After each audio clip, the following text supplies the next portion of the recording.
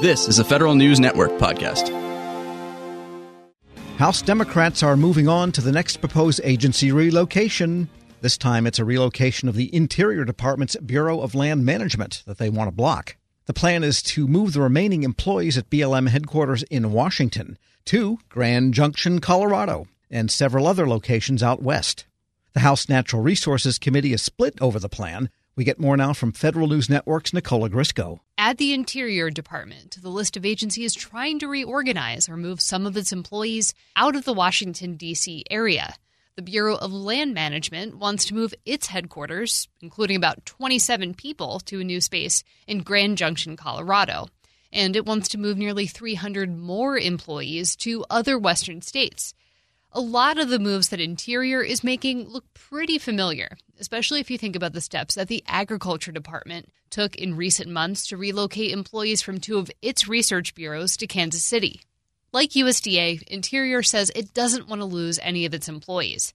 The department says it'll offer employees who don't want to relocate a chance to earn priority selection within the department's intra-agency career transition program. William Perry Penley is the Deputy Director for Policy and Programs at BLM.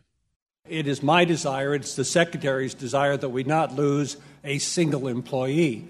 Our effort is to ensure either employees are able to go to a more fulfilling job out west where they have a lower cost of living, their increased purchasing power, they have shorter commute times, and they have locations, availability to the resources we as Westerners love to enjoy.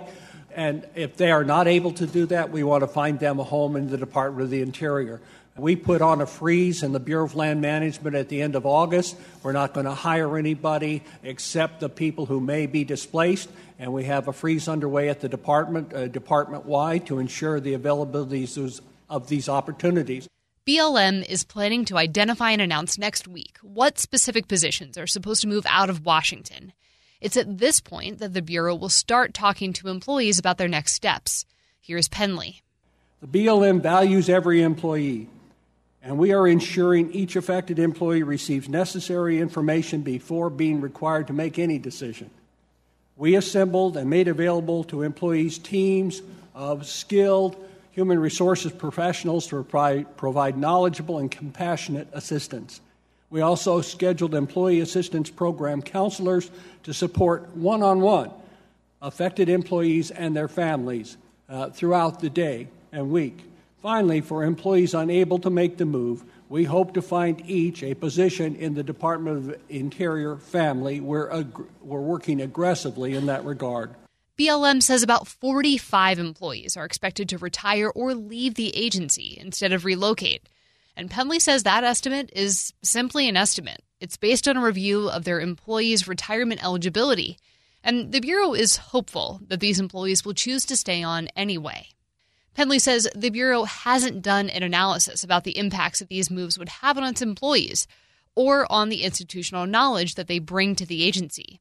Penley says that's because BLM doesn't actually think that many employees will leave.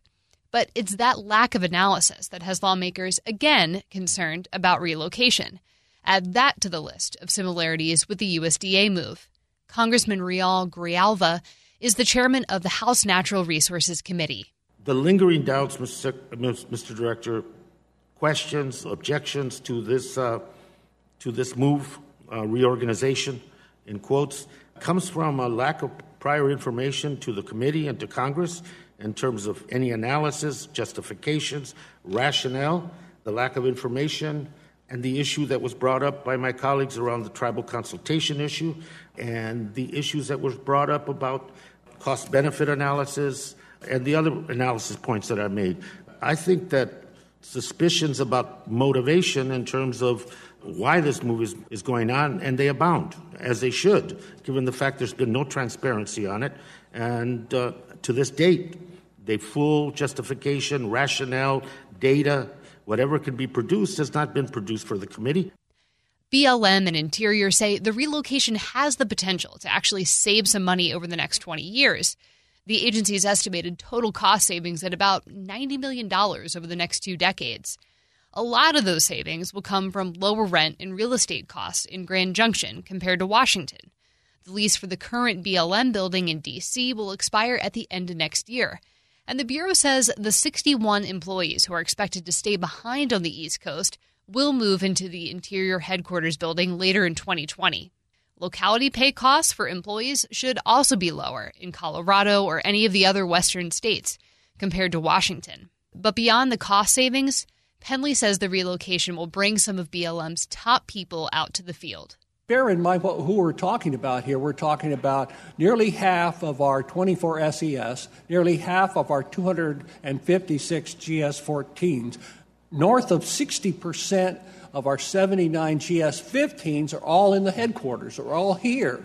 And we need them out in the field to answer the concern of Western members of Congress and governors and local leaders and tribal leaders and stakeholders to say, hey, you need to staff up. We need your best people here. And one of the things that I think we're going to see is we're going to see better relationship with our stakeholders. We're going to see a better understanding of Western communities, and we're also going to see decision-making, problem-solving earlier in the process. Instead of waiting for a problem to blow up when it reaches M Street or headquarters, we can solve that problem by meeting with local people and having our top people out there. And like the USDA relocation that came before it, House Democrats have some serious concerns with the BLM move.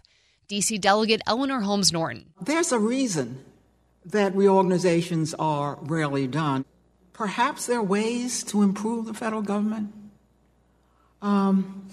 But if you reorganize even one agency, you throw so much up into the air for it to land with no experience as to what to do when it lands, that the federal government most often throws up its hands and says, when you look at the cost, when you look at the loss of personnel, when you look at the hassles, we just don't get enough out of reorganizations to do them. And the case needs to be made here, and I haven't heard it yet, for an overriding necessity to say we'll take all of that, even though the agency's already in the field, we'll throw it all up in the air to get these few employees out of headquarters. And again, Committee Chairman Grijalva. I don't think it's a question of distrust of the people of Grand Junction. Fine people, don't have a problem with that. It's the distrust that's centered on this administration, their motivation, and what is really behind the move that we are trying to get at. So if there's distrust, I would readily admit that it's abundant when it comes to the decision-making at the Department of Interior and at BLM. Republicans, on the other hand, see nothing but positives. Many members say Grand Junction is a great place to live and work. And beyond that, they like the Trump administration's take to move more employees out of Washington, D.C. Georgia Congressman Jody Hice. Listen, I very much appreciate this administration's efforts to drain the swamp and to help push as much of the federal workforce outside the D.C. Beltway. I think this is a great idea. Nicole Grisco, Federal News Radio, part of the Federal News Network. Check out Nicole's story at federalnewsnetwork.com. When you think about something that brings out the best in us, it usually involves helping someone else. By donating plasma at a Grifols Center, you can help save millions of lives and show your good side to the world. You'll join thousands of people who donate safely each week, so patients get the plasma-derived medicines they rely on. And you'll be rewarded up to $1,000 your first month. Learn more at grifolsplasma.com.